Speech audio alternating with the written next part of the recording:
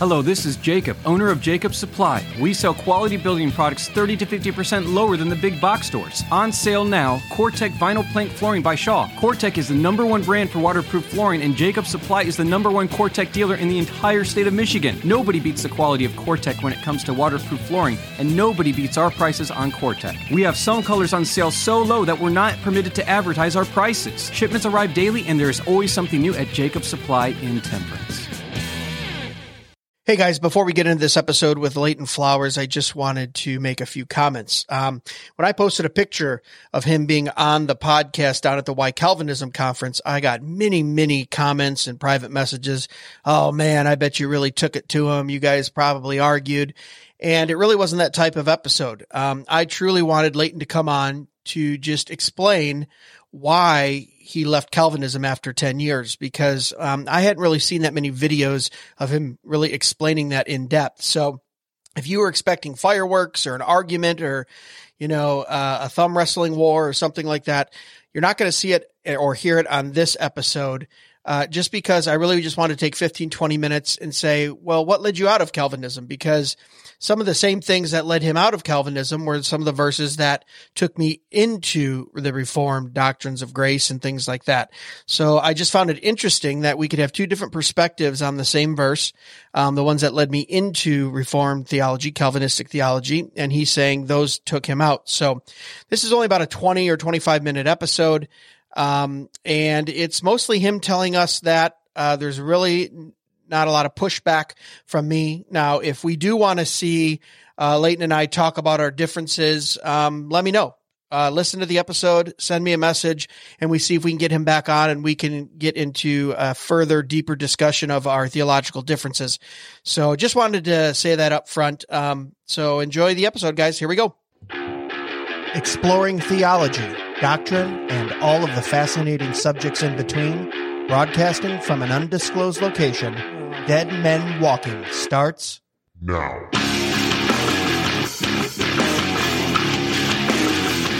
Well, hello, everyone. Welcome back to another episode of Dead Men Walking Podcast. I'm your host, Greg Moore. Not quite undisclosed this week. We're still coming from Tullahoma, Tennessee, the Why Calvinism Conference. As always, you can check us out at dmwpodcast.com. Go there and learn a little bit more about us. Check out the merch store. Support the show. Well, special guest. We're going to get right into it. We don't have a whole lot of time right now. We're going to do a short segment. I have Mr. Leighton Flowers. How are you, sir? Doing very well. Thank you. Showed up to the Why Calvinism conference. Why not? Why not? I absolutely love it. We got to have dinner. I think I don't know. The days are running together. Maybe it was yesterday, day before. And it was just a good time of fellowship. Now, I have a special relationship to where I was watching some of the stuff you were doing, debating like with James White years ago before you were cool and hip. I've never been cool and hip. Okay, well, that's my kid. That's my 4 kids. Trust me. I'm in the same boat. Okay, I got teenagers. So it's been really interesting, and I'm not going to do most of the talking, but it's really interesting to kind of see what you've kind of crafted online in your ministry and things like that. But I just wanted to have you on to quickly talk about. Well, first, for those who don't know you, give us a little 1-minute intro of who you are and what you do, and then we want to talk a little bit about your journey from Calvinism into provisionalism and kind of how that went. Yeah.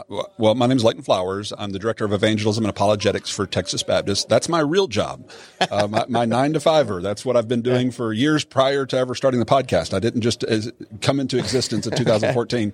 That's just when people began to hear about me because I started the podcast. Okay. I had left Calvinism and felt that there was kind of a void online on this subject.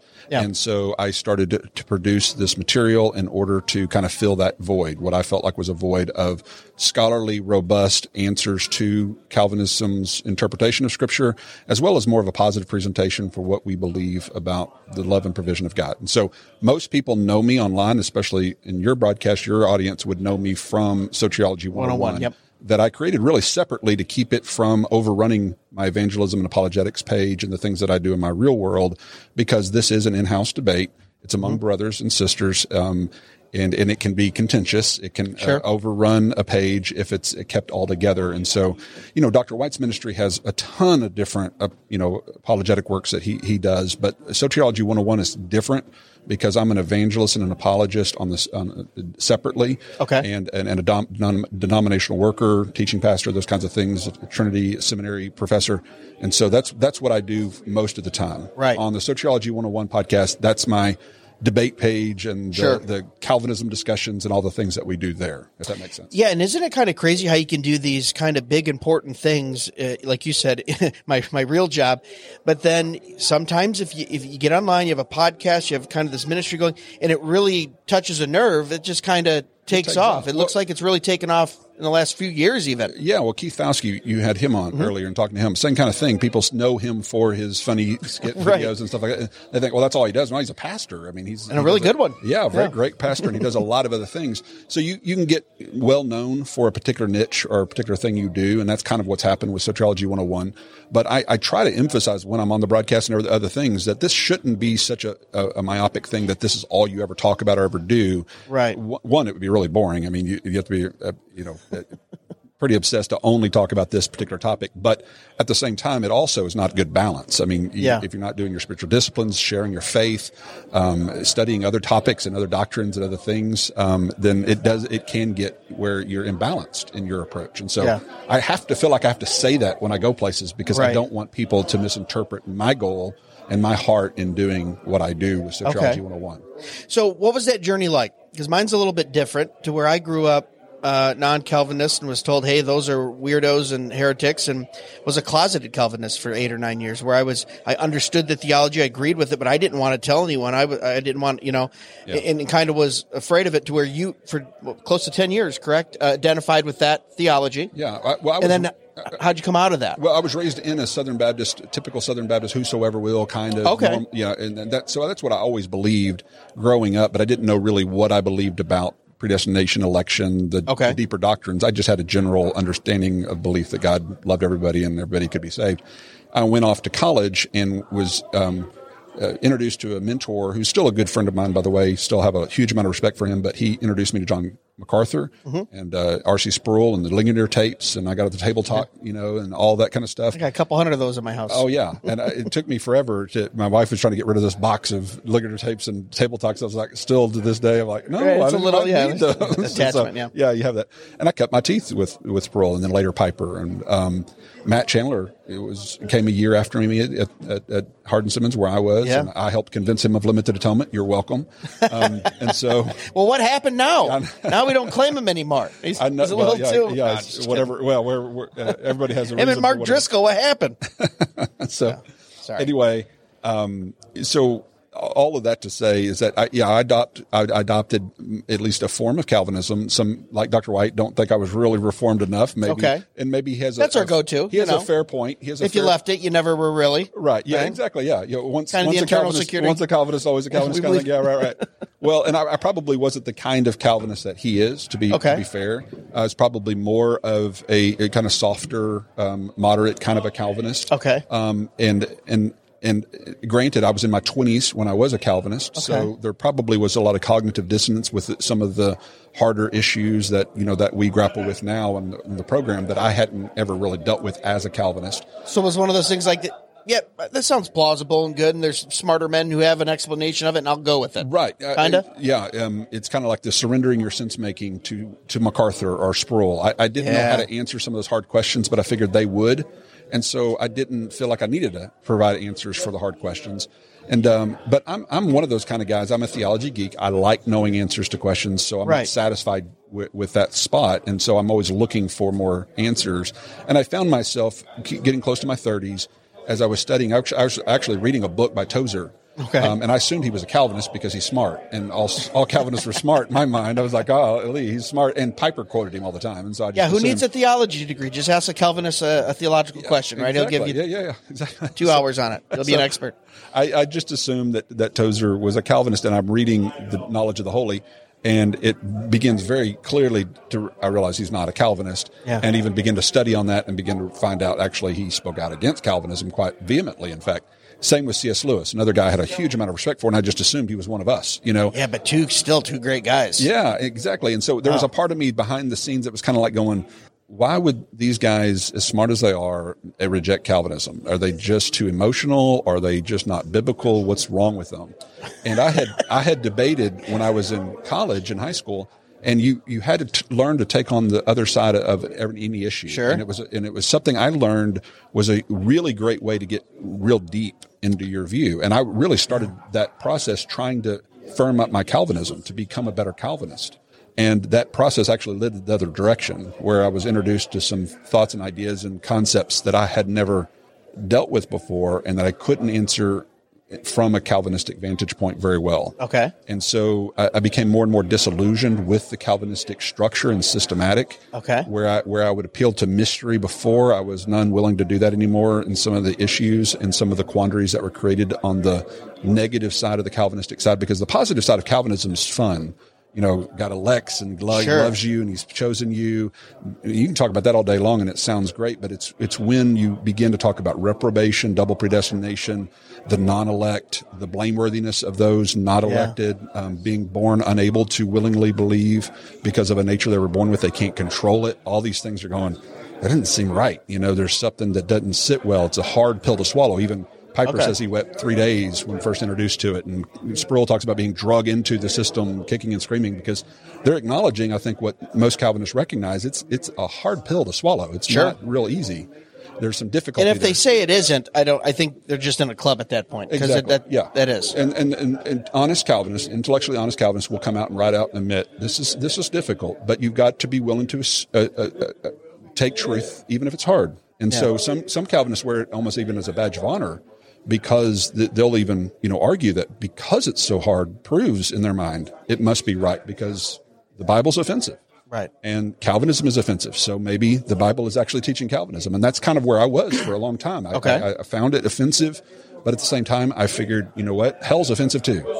And by golly, Jesus talked more about hell than he did about heaven. And so sometimes things are offensive. And so I really held on to my Calvinism despite some of my problems underlying the surface with it because of those justifications. And it wasn't until I went to a deep study and really found some of the other side of Calvinism and begin to see the exegetical reasons that people would read Romans 9, for example, differently. Okay. Because I didn't know how you get around Romans 9. I mean, good night.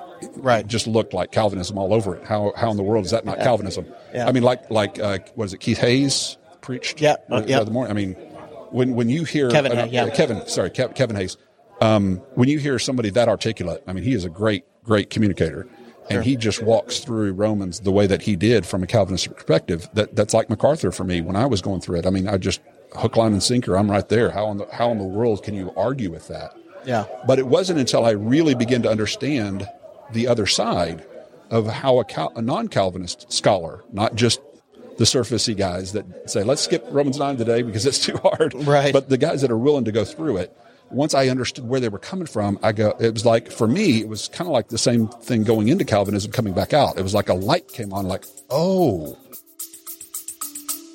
Stay with us. We'll be right back.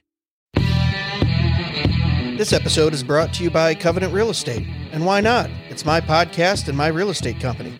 But seriously, I've absolutely enjoyed helping clients buy, sell, and invest in real estate over the last 12 years. My brokerage serves clients in Michigan and Ohio, with more states coming soon. When I started this brokerage, I wanted to ensure that my expertise and knowledge would serve every one of my clients. I take my fiduciary responsibility to my clients very seriously. That's why I named it Covenant Real Estate. Not only is a covenant a contract in the legal sense, but it's also a solemn promise from myself to each of my clients. I will do my absolute best to serve you. It's also pretty cool that our name has some theological implications as well, which is a great conversation starter. And here's the best part. My agents and I have extensive experience in helping people buy and sell residential homes, buy and sell commercial properties, as well as investing in real estate and selling and purchasing recreational and vacant land. Covenant Real Estate can help you with all of your real estate needs, and I would love the opportunity to earn your business. So if you have real estate needs in Michigan or Ohio, call me at 734-731-GREG. That's 734-731-GREG. Or click on the link in the description of this podcast episode you're listening to right now. Remember, Covenant Real Estate, confidence from contract to close.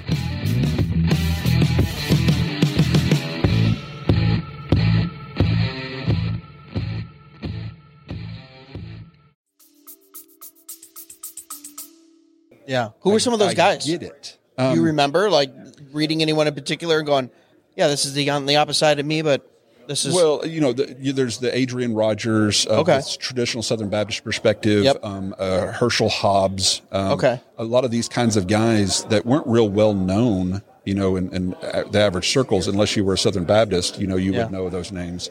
But there are many others. Matter of fact, what's really crazy is that there are some even in the Reformed ranks that, in other words, that would still be claimed under more of a Reformed tradition that still had interpretations that sided more with the more provisionistic, for lack of a better word, traditional Southern Baptist perspective. But they would still say, well, we still believe in Calvinism, but this interpretation of this text better fits this. Right. And so that made me kind of go, how in the world, how can he possibly still remain Reformed, Calvinistic, and not see Romans 9? Right. Because it's the apologetic for Calvinism. I mean, it's the linchpin of Calvinism. And how can you side with our interpretation but still the T-shirt right behind you. Wine 'em, dine 'em, Romans 9 'em. Exactly. Right. That's what we love going to it. If you lose Romans 9, in my estimation, Calvinism's lost. And so, at least in my mind. Okay, so how long was this process of wrestling with this? It was probably a good 2.5 to 3 years. Okay, so it wasn't something overnight. It was and I was a closet non-Calvinist for a while. Same thing. All right. So when I came back out of it, I liked being a part of the Calvinistic Brotherhood. I mean, Matt Chandler, like I said, a friend, Bodie Bauckham came to speak at our events. Mike Piper came to speak at some of our events.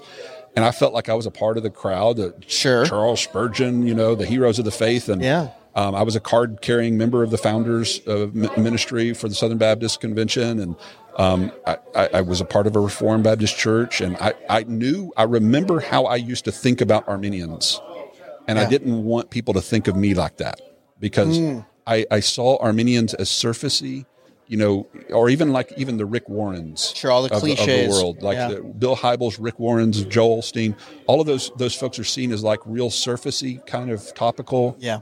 And I knew how they were viewed by my Calvinistic circles, and that turned me off to the point I didn't want to come out and admit that I wasn't a Calvinist anymore. And so I kind of that's being real. I mean, that's a pride thing, or kind of like a And I know guys in this group that would probably they look to their peers and want to appear a certain way instead of pleasing God. Right, because I knew if I came right out and said what I was struggling with or what I believed, I knew how some of my buddies and some of my friends now, I mean, we contend over these issues, but I have some very strong Calvinistic friends. Yeah. And they did tease me, and made all the, jokes about the things that we used to joke with Arminians about.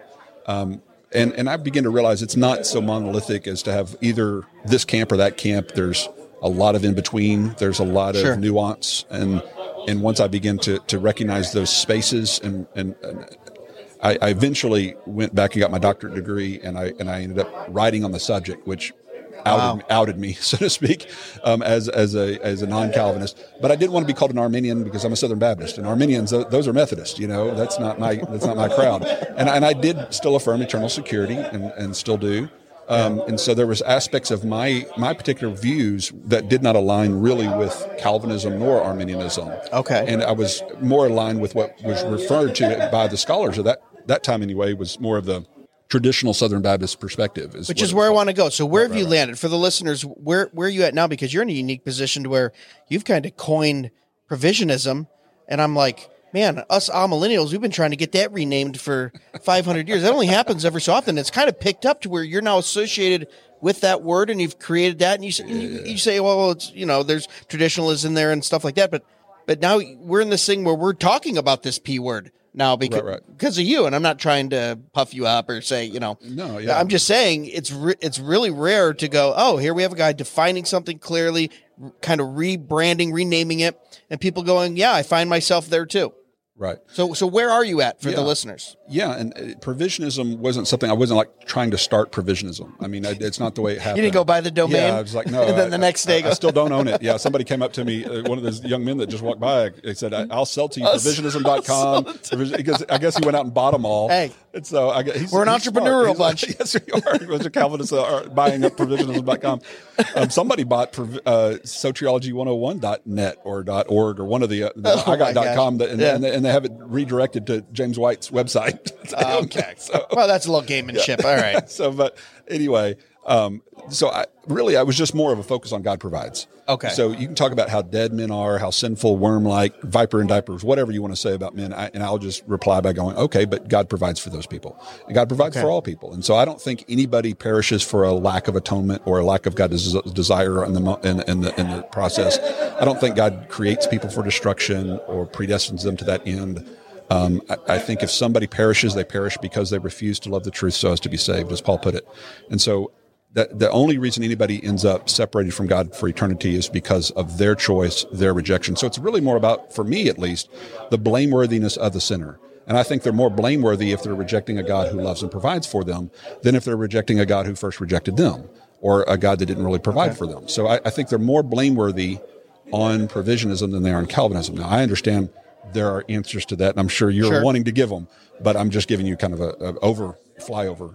I really didn't want to get into that. I wanted to kind of introduce you to the listeners with a different perspective. Look, I've had guys on that came in and said anyone associated with Christian nationalism is a Nazi, and I've had Sam Storns coming on defending, Bethel, and so. And this isn't a gotcha podcast. I'm truly interested in this. So what would, and we won't go too much longer here, but so for someone listening who might know these terms, they would go, well, there's Calvinists and there's Arminians. I mean, what is this third thing that he's introducing? How are you different? We know how you're different maybe from the Calvinistic view. How would you be different from a purely Arminian view? And that's hard because just like Calvinism is not monolithic, as we well learned when we had our coffee and all the different views around the table of you Calvinists. And if you ever want to get off the hot seat, just insert dispensationalism or eschatology. That was a good trick that you did at the coffee. Yeah, you can get off the hot seat. We're stuck on that for 50 minutes. But what I'm saying is Arminianism is not monolithic either. There are different kinds of Arminians, Wesleyan Arminians, classical Arminians, modern day Arminians, all different perspectives.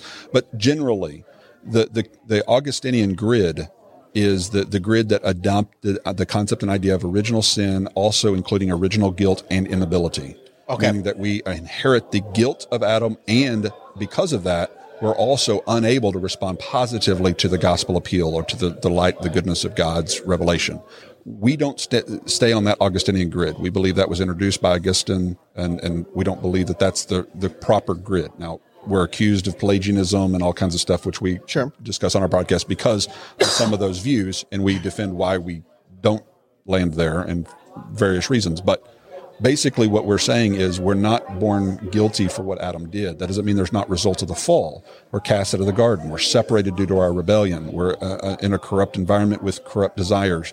But we're still able to respond, responsible. We're able to respond to the light and revelation, calling us to repentance from that fallen condition. And so, and we're not guilty for what Adam did, we're guilty for what we do. We're held accountable for how we deal with the words of God. As John 12 talks about, that he didn't come to judge the world, but what will judge you on the final day are the very words that I've spoken to you. And so we're going to be judged and held accountable not by how many sins we commit or what Adam did. We're going to be held accountable for what we do with the words of Christ. And so that's the ultimate kind of overview of our view. We don't have an Augustinian grid, so we don't have to deal with original guilt causing inability by inserting this thing called prevenient grace into the mix, going, okay, that fixed our inability. And so I don't have to have that, what might be called an inherited guilt. And so that would be a difference between our perspectives, if that makes sense. So as we finish up here, who do you see your core audience? Are they rehabilitated Calvinists? Are they Arminians wandering on the spectrum? Are they, because I feel like, is there anyone who's non-Calvinistic even coming to you and going, no, I think I feel like they would mostly agree with everything that you're saying. So who do you see your demographic as that on the Soteriology 101 channel? There's a lot of ex-Calvinists. Okay. And there's a lot of people, traditional Southern Baptists, that don't like what Calvinism has done in their churches. Okay. The rise of Calvinism among Southern Baptists has been, a big controversy. So some of them are looking for answers. And a lot of them don't know what to do with Romans 9, for example, or they get some very good teacher like we heard from Kevin, and they come into the church and begin to teach this. And they sound real convincing, but they're not Calvinists themselves, and so they don't know how to deal with it. So they come to the program, and you get some, you get all types. Obviously, when you're on a broadcast, you're going to get some. We've got a lot of regular Calvinist listeners that just like to be challenged. They like to contend with us, and they'll contend in the side chat, and they'll banter with us. There's some Arminians who agree with us on a lot of points, but maybe differ with us on a point or two. So we have of all kinds that join the podcast. And I get messages all the time from people who are convinced and have left Calvinism because of what we said, and then others that think that my theology is heresy and that I'm going to hell. So I get all types. Yeah. All right. Okay. Let's put bookends on this. Dr. Leighton Flowers, thank you so much for being here. Throw out to everyone where they can find you, see you, follow you, all that good stuff. And if you're a listener and you go to that stuff, make sure you be nice, even if you disagree with them. Soteriology101.com. If you just typed in my name, Leighton Flowers, it'll all come. Yeah, it'll link all the same. And you can also learn about my ministry with Texas Baptist as well if you do that. So, there you go. All right. Thank you so much for being here and taking time. My pleasure. Guys, thanks so much for listening to another episode of Dead Men Walking Podcast. DMWpodcast.com is where you can find us. And remember, the chief end of man is to glorify God and enjoy him forever. God bless. And that's for every man. That's right. Be sure to check us out at dmwpodcast.com, where you can purchase the best and snarkiest merch on the internet, support the show, and leave us a review or message. Dead Men Walking can be found on Facebook, Instagram, and YouTube at Dead Men Walking Podcast, and on Twitter X at Real DMW Podcast. The Dead Men Walking Podcast is part of the Fight Laugh Feast Network. For exclusive show content, be sure to download the Pub TV app and become a member. If you're a business that needs to reach hundreds of thousands of potential customers in your demographic, podcast advertising might be for you. Send all inquiries to deadmenwalkingpodcast@gmail.com. None your biscuits.